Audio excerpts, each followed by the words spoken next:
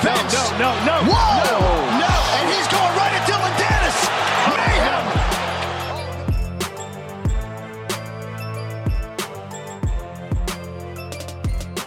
Well, another huge week of sport has come and gone. Welcome to episode 3 of the Cometti Williams podcast. We've had the AFL draft. A whole young bunch of rookies have wound up on AFL lists.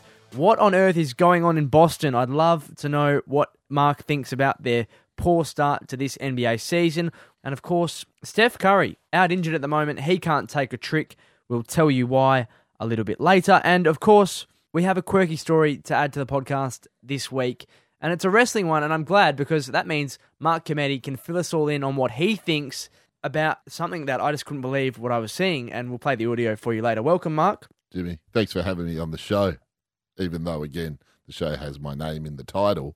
Thanks for having me in again to this nice studio we are accustomed to now. Week 3, we're veterans of this now. Well, you're on every week. Yeah, I know. But I like to thank you because you introduce me every week. So I feel it's my duty to say thanks for having me on the show. It's very kind of you. Yeah, I'm sure you appreciate it. Now, did you watch the AFL draft? I did in bits. I can't say I watched the whole thing, but I did. What did you think of it first and foremost? I want to get your take, then I'll chime in. I'm glad you didn't watch the whole thing because you would have been... There was never a chance of that, I don't think. You would have been wasting a lot of time. It just went for way too long. For me, the only thing missing from the whole telecast, let me just say this first. I'm glad that the AFL want to try something different and give exposure to the kids that are coming into the AFL system. I'm all for that. That's great. Mm-hmm. But this went for too long. It went over 2 days. I didn't agree with that. I don't agree with that. And some of the players, they were in their club polo shirts. That's cool. That's Australian. I understand that. But everything else about it just screamed NBA draft. The only thing missing from my point of view were the ridiculous suits, the big watches, and the snapbacks that get given out by the NBA head of basketball or whatever his name, Adam Silver.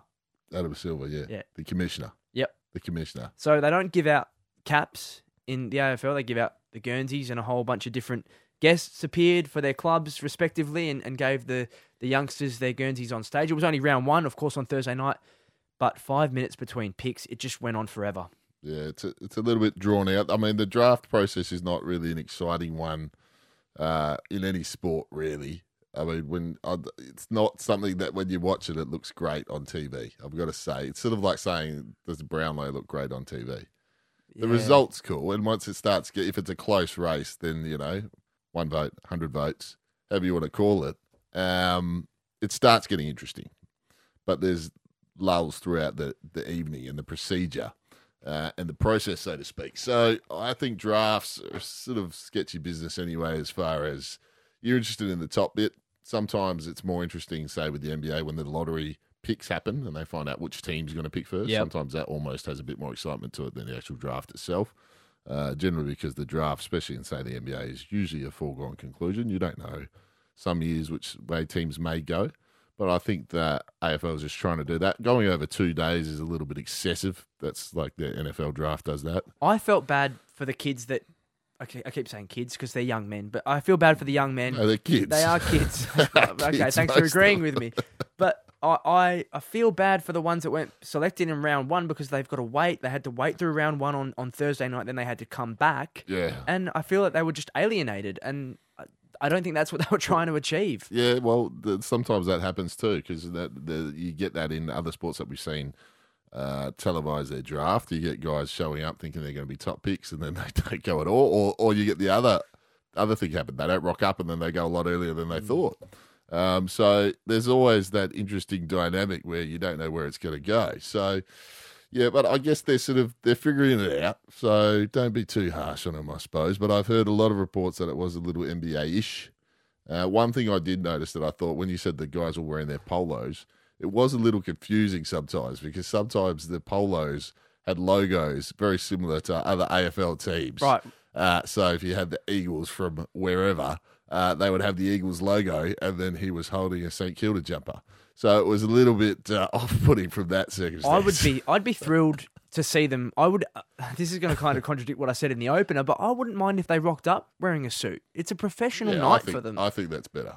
personally. You think it's better than the club polo? Yes, it's a bit more neutral because it is confusing when you've got to rock it up in their current club colours and then they're getting a jumper of a completely different colour. But it also gives exposure to the local clubs that breed a lot of this local Yeah, talent. that is true, but I think that's probably not... I mean, most of those clubs that...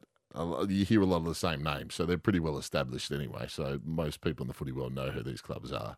Well, it was tedious, the yeah, draft. It was right. absolutely tedious. Former Hawthorn player, he played for West Coast too, Xavier Ellis, he vented his frustration on Twitter. Yep. By the time this draft is complete, Sam Walsh will be a free agent. Sam Walsh went at pick 1. Yeah, so I know that, Jimmy. What, you think I did no prep at No, all? I didn't say that. What did you think? I told you I was lying on the prep. I didn't say I had nothing. No. I mean, no, but that is funny by Zave. He's a funny man, though. Yeah, Zave is a funny man. He's a very, very funny bloke. Love seeing his stuff on Twitter. And your point before, you said it's hard to telecast it in the sense to make it exciting. Well, at the end of the day, it is. It's just young blokes walking up on stage collecting a Guernsey. There's not really much else to show. Yeah. I mean, that's the thing. So, and the other thing where it loses a little bit of its luster, again, I hate to compare everything to the NBA all the time, but this is a major difference in the draft process, and it's similar, I would say the AFL similar to, say, the NFL, where a lot of these guys come in and don't have immediate impact, and some of them take years and years, and half of them probably never even end up making it. So this is where the big flaw is, because in the NBA, these guys are usually stars coming in, and within the first couple of years, they're generally stars in the league, or very good players. You don't get that in the AFL. You don't get it in the NFL either, and that's why those two drafts, to me, aren't as exciting, because some of these guys you may never even see again. And that's the truth, because a lot of these guys are so young, they take punts on them, and a lot of times it doesn't work out. So there's certainly no exact science in the AFL draft system. I am looking into it. I've had a few conversations with people this week about... I'm concerned. I've never really been for raising the draft age, but I'm now thinking perhaps it might be time to... And good luck to all those that did get drafted. I hope to see you playing AFL footy next year. But as you said, Mark, the reality is sometimes it just doesn't eventuate that way. No, just to further that point, it's fine if they want to draft them at that age, I think, because some of the guys do work out. So... but I think when they start saying guys are too old at 23, 24, when they're clearly good players, they may be playing waffle, whatever, VFL. However, these guys can play. How can you tell me that guy can't play when you're looking at a guy who is a man already, and you're not banking on some 17-year-old who may work out, may not, by the time he's 24?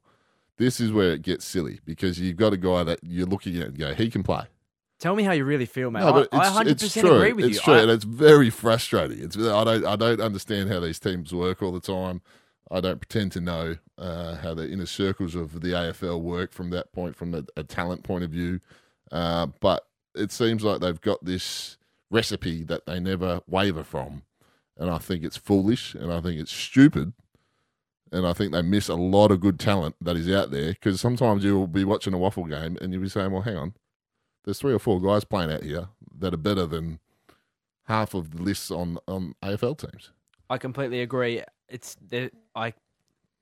I completely agree, Mark.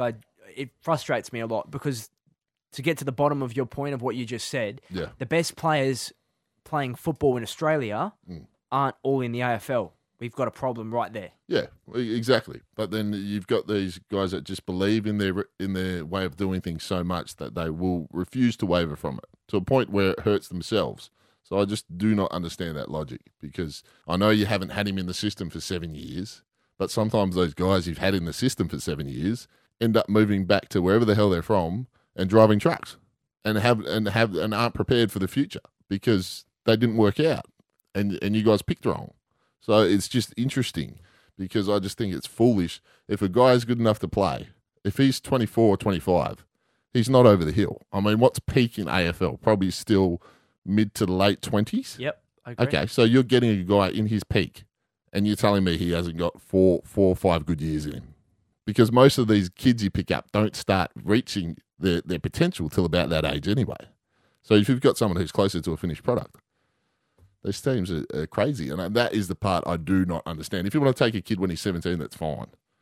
But that is no reason then not to pick up a guy who's 23, 24 and clearly ready to play. You're preaching to the choir, telling me how you really feel, Mark. Very, very good. I completely agree. I think the draft system needs a serious sort of look at, an investigation, if you will, because the percentage of guys that don't make AFL careers is far too concerning. But well done to everyone who did get drafted this year.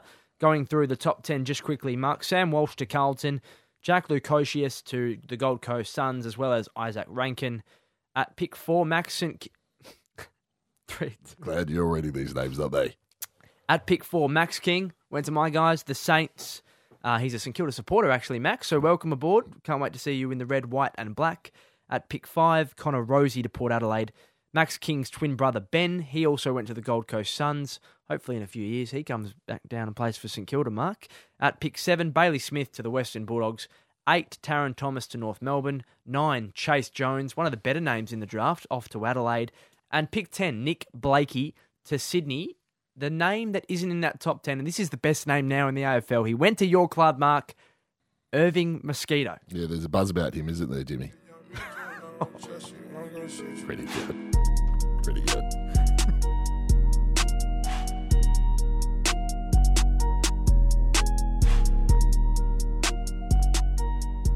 Mark, a good friend of mine who listens to the Comedy Williams podcast, Andy, g'day mate, he tagged me in something during the week, and it's Boston. He's a Boston fan, and they're not travelling too well. I just want to know from your point of view, what on earth is going on with the Boston Celtics this season? LeBron is out of the East. They've got a golden opportunity to win their conference and play in the finals, and they've slipped to 10-10 to start the season.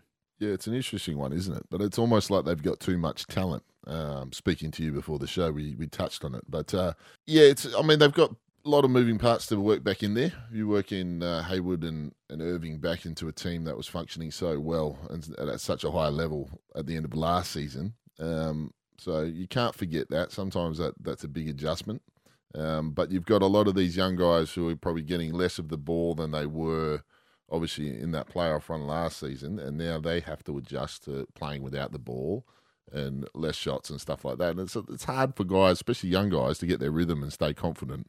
And you're noticing it with the play of Tatum a lot because he's been sort of underwhelming this season after he looked like he was going to be a breakout star this year after that playoff performance last year. Comparisons to Kobe early this year. For sure. So, and he's sort of been, like I said, underwhelming. So it's interesting because those young players still play so much on confidence. If you're not getting the ball all the time, you're not getting your shots, that's going to affect you a great deal. And obviously Kyrie needs so much of the ball. I don't know how many shots he's taken or anything like that, but what's he averaging this season so far? So he's 19th in points per game. He's averaging 21.7 points per game. So that's not massive for Kyrie. Obviously, he was probably averaging a bit more with Cleveland. And you sort of view him as a prolific scorer. So if he's not scoring, what is he doing? So it's an interesting thing because you know him as such an offensive threat. Now, if he's not averaging 25 to 30 points a game, he's not a defensive stopper. He's not a pass-first point guard. So it's interesting. What's he adding to your team? Which brings up the next thing of will Danny Ainge trade him before he's up to be a free agent next year? Now, Kyrie has come out, which is a little bit un-Kyrie-like earlier, and said he wants to stay in Boston because there's sort of rumours swirling from his camp about he's always wanted to go to New York and be a Knick and ball at the Garden, which seems like a very Kyrie thing to do. Well, who wouldn't want to do that? Yeah, but his game suits the Garden. You know what I mean? Those handles and stuff like that. He's a playground legend, Uncle Drew we're talking about here. So he fits it to a T. So, but you just wonder, Danny Ainge being Danny Ainge, he's not sure I'm pulling the trigger. If he can sort of solidify a talent like Anthony Davis or something like that, I don't think he'd have any problems at all partying with Kyrie. So Kyrie might feel a bit odd right now because he might feel like he's the odd man out a little bit because I think Hayward's not playing well, but he's more interchangeable in that team and it's form with him. It's not his style of play. With Kyrie, it's style of play that may be affecting the others and the ball movement and everything like that. So they had a great win against Toronto in the middle part of November this year, 2018. Since then, they've lost 4 of their last 5. They beat Atlanta, but they've lost to Utah, Charlotte, the Knicks, and Dallas. And in the Western Conference, Dallas are 11th and Utah are 14th. So they're not traveling along too fantastically either. What does that say about Brad Stevens and his team? Well, I think Brace Lees is a very good coach, but he just needs to figure out what's going on there. And as I said, it's going to take a little while working those pieces back in. But I think if something doesn't start happening, you're going to see some trade rumours start swirling around that mid-year trade to the deadline. So I wouldn't be surprised if Danny Ainge is not sort of going to sit on his hands here because he knows they've got a good team now. Now, they do have youth on their side because they're a very young team. They've got a very young coach. So the windows are probably a bit more wide open and the opportunity is far greater than normal. So you're saying they need to not panic? They don't need to panic, but Danny Ainge won't sit on his hands. So he'll easily, I think, move things on if he doesn't deem they're as good as they were last season, which is perfectly fair too because you're paying all these guys oodles of money. You want the team should be better theoretically when you get your two best players back. However, it's not. And that comes down to the weird thing about that too is Brad Stevens is a college coach. Now, these college coaches generally thrive on a well-balanced team. You see that. The college play is different. It doesn't normally centerpiece one player dramatically or two players dramatically. It generalises the whole team as functioning as a whole. Unless you're Duke and you want to run the play through Barrett and not Zion. Yeah. But even Duke, they've got a system. So no one's greater than the system in college, which is interesting because last season in that Boston run, that was like a college team. They were very balanced. They were very young. They were very athletic. They all believed in the system because there was no guys with huge egos or used to getting heaps of shots. So they all played their part. Now, when you throw in two big pieces, especially a guy like Kyrie, who's going to demand a lot, now that could throw his coaching off too. You never know. Now, theoretically, a good coach with more weapons should be better. However, maybe the fundamentals and the what you're preaching doesn't get across in the same level. So after 20 games this season, they're 10-10. After 20 games last season, when they lost in the Eastern Conference Finals to a LeBron absolute takeover, they were 17-3, and they finished with a record of 55-27. So this is not good based on where they were last year. As you said, they've got two stars back. They've got to work it out. I just think they're missing a golden opportunity in the East. Well, one would think that, but it just depends. You never know how everyone's head is on the team after having success either, and you never know sort of what's happened to the egos and what's going on. Now, and there's also expectation on them for the first time, a lot of these guys.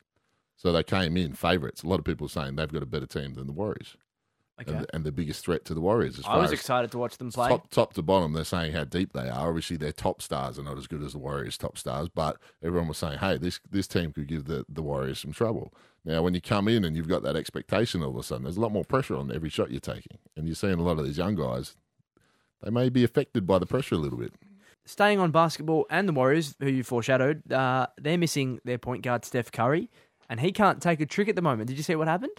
I heard swirls that there was potentially a fender bender. Is that correct, Jimmy? This could have been a lot worse than it was, so I'm really super glad it wasn't, obviously. His car, his black Porsche sedan, was hit not just once, but twice in a car accident in Oakland. He was hit by another car coming out of a highway tunnel. Mm-hmm. He pulled over, did the right thing, Steph, and then another car came out of the same tunnel. It was wet and windy, and rear-ended him. It's always a dangerous situation if you're getting out of the car, though, isn't it? Especially on a freeway. So, especially in woolly weather, so to speak. So, Steph's got good evasive skills, though. You'd expect him to be able to, he's probably had a ball in his hand the whole time, probably gone around the back a few times, driven through the legs, giving it one way or the other, fake the car out, as you'd expect Steph to be doing. So, I don't think much would faze Steph. I don't imagine the look on Steph's face, the expression changing at all when the car's hit his standing car. He doesn't seem to be fazed by much, Steph. Could you imagine if that were you and you just crashed into Steph Curry's black Porsche sedan? You'd probably be Instagramming it, wouldn't you? You'd probably take a selfie with him. Hey man, you want a selfie? I don't think is that the time to ask for a selfie though, or is that frowned upon? Oh, I don't think he would have been I very happy. I can't imagine Steph getting too mad. I think he would have taken the selfie. Like if it was Draymond, most people would probably want to stay in the car if it was Draymond. But Steph, I think Steph would be happy. Steph just never seems like he's mad. Have you ever had a car accident? Have you ever crashed your car? I have. Been involved in an accident? I did have a crash when I was about 17. But we won't go into that. Mum and Dad might be listening. So that wasn't a good one. But nothing else really apart from that. One time I got rear-ended on a Miami freeway. Right. So in a rental car. In a rental car. Lucky my rental car was like a big four-wheel drive, and I got out. The guy's car was completely crumpled, but my rental, not a scratch on it. quality car. It was a Ford four-wheel drive. Looked like the new Range Rovers. We never got them here. They were great cars. But lucky I was in a four-wheel drive. But Miami is crazy driving for people who, if they've been there or don't know, it's insane. Like it's one of the craziest places I've ever driven. And it's the volume of traffic, but it's the rate people drive at. Like I've never seen so many people brake so late in my life in Miami. It's just high speed, very late braking. I don't know if that's how South Americans drive because there's something going on that's different to every other part of America. But crazy driving. Anyway, rear-ended there late one night, coming home from being out to the hotel. Guy's car was totaled though. We were fine. I love Miami. Just as a side note, I love Miami too. I love Miami too. But that was I was happy that our car was fine. And the Golden State Warriors also were very happy that Steph was fine. He tweeted, "Don't need any reminders, but all the time God is great, and God is great all the time," with an exclamation mark. Appreciate all the texts. He's currently battling a groin injury. He's sitting on my IR in my fantasy team, Mark, and I need him back as soon as possible. Yeah, well, I'm sure he will come back and provide what you've been missing. I mean, he had a good start to the year, so he should have got plenty of fantasy points for you. What do they call them, Jimmy? Fantasy points. Yeah, exactly. I'm doing okay. You should have got plenty. So it's a bit out of my realm. But yeah, so he should have given you a good head start. So giving you a bit in the kitty. So he's been out for a little while. I'm sure he'll come back and improve on the kitty. Tiene dos tabiques arriba. ¡Oh! ¡Qué golpe! ¡El que le dieron en la espalda con ese tabique! Le alcanzó a dar en la cabeza. ¡Quedó noqueado el cuervo, Lo partió, está noqueado. No se va a levantar nunca el cuervo. ¡No se va a levantar!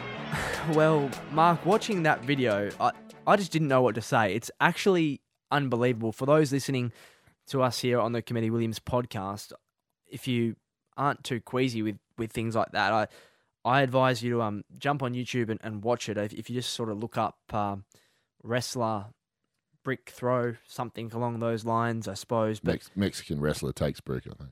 Yeah? That'll probably get you sorted. So this professional wrestler was forced to have emergency surgery after being hit with a brick during a match in Puerto. I'm terrible with these pronunciations. Porto, yeah. The show was being run by Lucha Libre Boom and Lucha... Is that memes or memes? I don't know. We don't know. One of the two wrestlers was... the two wrestlers in question were Cuervo, who came up against Angel or Demonio, which are Angel or Demon, in a brutal hardcore death match. Right, so that gives you a little bit of context now. These kind of matches are renowned for featuring all kinds of weapons and a whole lot of scary stunts. And for those who have seen the video, they'll see that the wrestler gets hit, obviously with the brick. And, of course, also before that, he's being smashed in the face with a steel chair. The perfect person to ask about what on earth I was watching is you, of course, Mark, because you wrestled for a long time. You still appear in some shows. And what did you think when you saw that video? Well, one, I don't speak Spanish, so I couldn't understand everything that was going on. But from what I saw, Jimmy, was it was a brutal hardcore death match. I mean, it perfectly description in your description. But no, obviously, it was a stiff shot, as we say in the business. A stiff shot. Yeah, stiff meaning, well, it's beyond stiff. It was more botched, which means it's messed up. Stiff means if I'm throwing a punch at you and I give you a real one, you know what I'm saying? Instead of being a little bit lighter on you like a normal wrestling should, I might give you a real one. That means I work stiff. So that just means I'm it's quite real in there, which is somehow a lot of guys work. So yeah, but some stiffer than other. This was one of those cases where I think he was probably, we'll give him the benefit of the doubt that he was going for the upper back. He did say that. He did say that, whether or not he's a believable source, but I can't imagine anyone would do that on purpose, throwing a brick at another guy's head in the ring. It seems to be a little bit full on. I have seen worse things happen in the ring, I will say. So on my scale, yeah, it's shocking, but not the worst I've seen. He got up from it. Another thing I've seen guys laid out for minutes and minutes and minutes and carted out. So he got up and walked off in his own steam. It was shocking, though. There was a lot of blood and stuff like that. It was unreal. Yeah. So you knew it was a miscue. But a lot of stuff happens in those types of matches that would make you squirm, and they're meant to happen. So there's a lot of brutality that goes on in the death match that is the real deal. And I've seen numerous ones where they have barbed wire for ring ropes and stuff like that. So you can imagine the boys getting caught up in that. You never fought in it. You never fought in a death match, did you, Mark? No, I haven't. I haven't had to. I haven't had to yet, Jimmy. I'm glad you haven't. You never say never. Never say never. But no, not on that level. I mean, it's a different style of wrestling. The interesting thing was when I first heard the story, my first question was it thrown by a fan? Now, the reason why I said that is because in Mexico and Puerto Rico and a lot of the South American countries, the fans are very passionate. And what they'll do, is, especially in the old days, not so much anymore, but they still do it. They'll throw things at the wrestlers, like rocks, like bottles, a whole bunch of stuff, especially if you're the heel or the bad guy, so to speak, because they take it very seriously. And kayfabe, what we say kayfabe means keeping wrestling alive and realistic and secretive. So when we say kayfabe, it means like, it's like the fourth wall for actors, basically. So there's an unspoken rules and character. Breaking character would be, say, breaking kayfabe. Now, in those countries, kayfabe is still very alive. So meaning the fans really believe that this is real and that guy hates that guy and that guy's the bad guy. So you get a lot of the fans buy into it on that level, like they used to do in the old days everywhere. But that obviously means in some of these countries that they take liberties and throw things at the wrestlers and do crazy stuff. Well, one name that a lot of people will be familiar with who listen to this podcast, Kurt Angle, was in the WWE for a very long time. Couldn't tell you off the top of my head, but I certainly remember watching him as I was a kid watching the WWE. He tweeted, and I love your thoughts on this. Kurt's tweet was, "Give me 10 seconds with that stupid MFer." Yes. You can work that out. Mofo. Yeah. Yeah. "Give me 10 seconds with that stupid MFer that threw the brick. Shouldn't be anywhere near the business." Thoughts? Yeah, I mean, I agree. Who am I to disagree with Kurt Angle? He's one of the greatest in-ring performers ever. So if Kurt said it, I'll back Kurt 100%.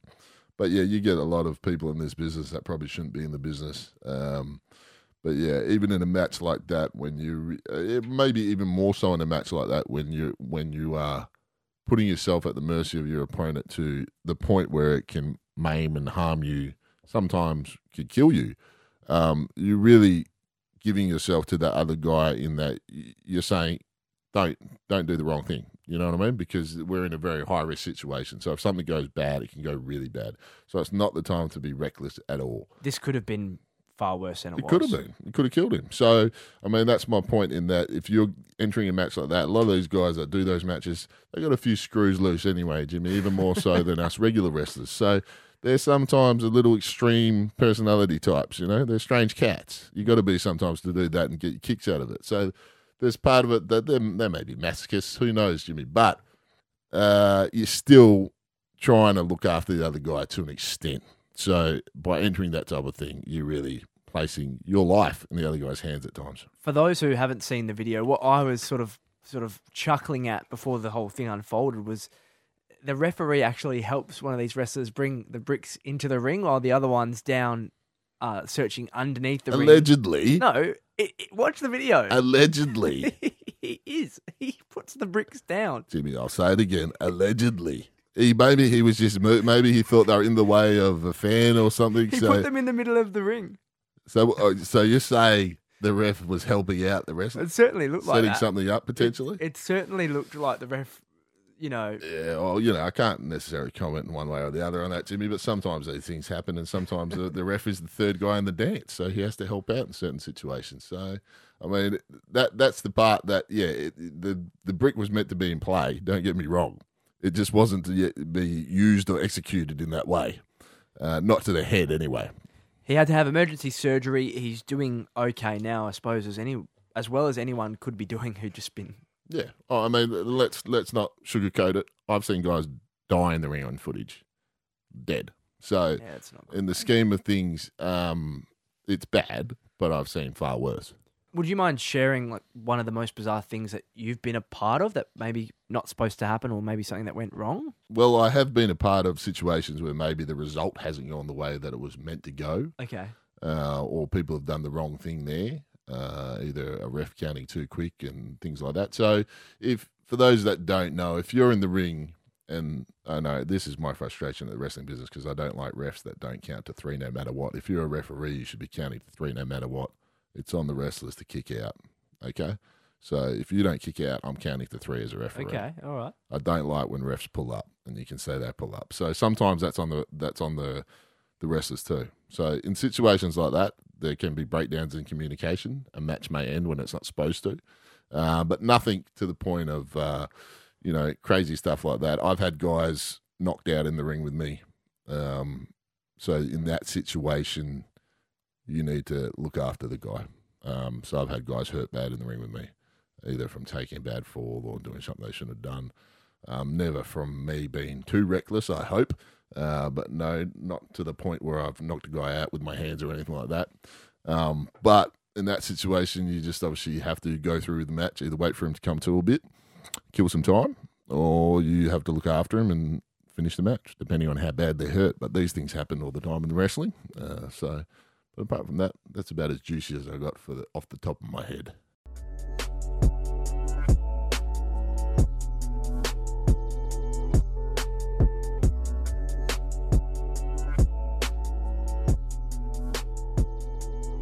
Mark, you lived in America for a while. This week was Thanksgiving, and I just wondered if you could share with the listeners, what does that mean and how big is it over in the States? I thought you were going to ask me what I was thankful for.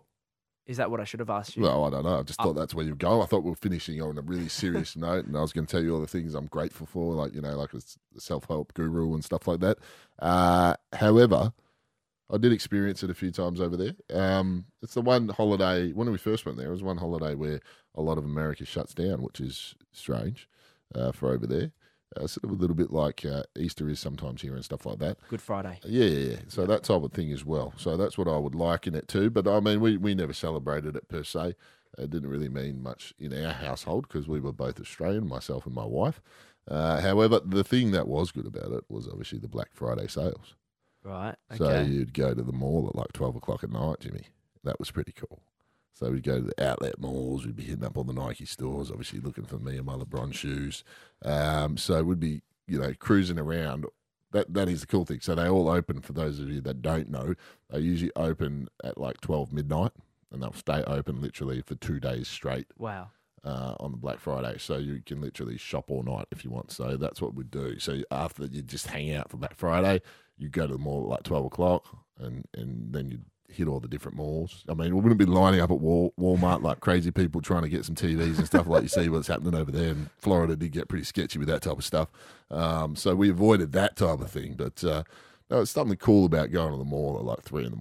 What about all the work, without being too political, what about Yes. all the workers? Surely they would have been getting paid. Do they get paid overtime and extra time? Or I'm not sure. You're not sure? I'm not sure what the situation is in America. They underpay most of their workers, so I wouldn't be surprised if they were earning under $10 an hour working through the night.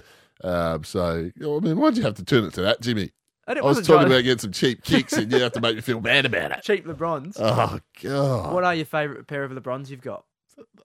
I can't answer that. It's like asking me who my favourite child is. I don't have any children, but I'd imagine it'd be the same thing. Can't do that to me. You can't put me on the spot like that. What about what are you thankful for? My LeBrons. And higher wages in Australia. Thank you so much for listening. We are all done. A little bit of basketball, a little bit of the AFL draft, and a little bit of wrestling from Mark Cometti himself. We will be back with another episode next week.